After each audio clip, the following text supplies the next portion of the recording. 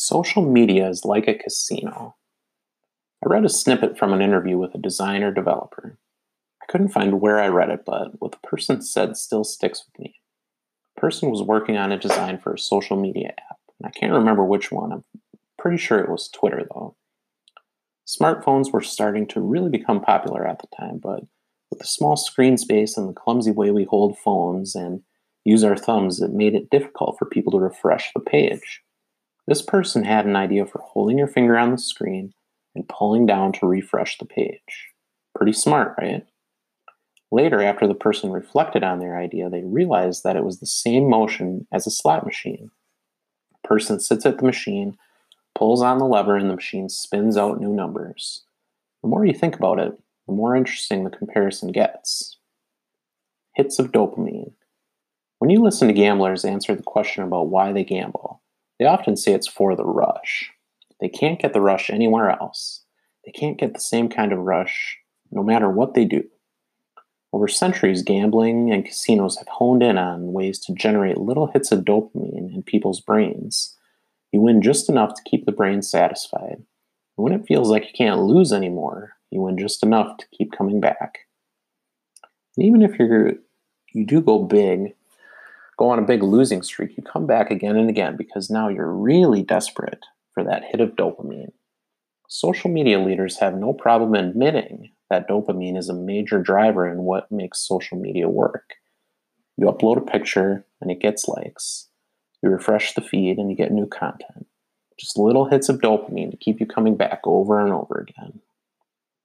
No clocks. Most people know that when you go into a casino that you're not going to see any clocks. There are no windows. It feels like you're not even part of the outside world. It's like you're transported into another world where people seem happy, but the closer you look, you realize that really isn't the case. You hear all the sounds, you see all the lights, but the closer you look, you start to see that people are often depressed. They're worried, they're out of shape, their faces don't look healthy, and they almost look like zombies. Social media sites are masters at taking up our attention. We sit on a site and we're not meant to leave. There is always something there to keep our attention for just a little bit longer. There aren't any clocks. They don't want us to know what time it is. Final thought. I don't blame casinos for setting people up to lose money. I don't blame social media for setting people up to waste their time.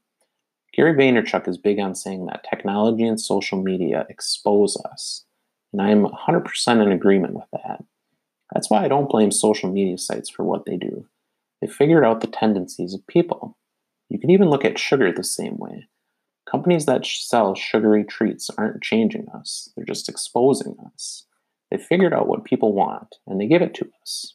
Casinos, social media, sugar, it's all the same. They're really good at understanding what people want. There's no forced buying or forced attention going on. People willingly do it all. The key, though, is understanding yourself, understanding your tendencies, knowing what results you want to get in life versus what you're actually doing. If you get joy out of gambling and you're doing what you want to do, then there's no issue. It's the same with social media. But if you're not doing what you want to do in life, a good place to look is social media. Because if you feel like you don't have enough time to accomplish what you want, it's time to look at your own tendencies.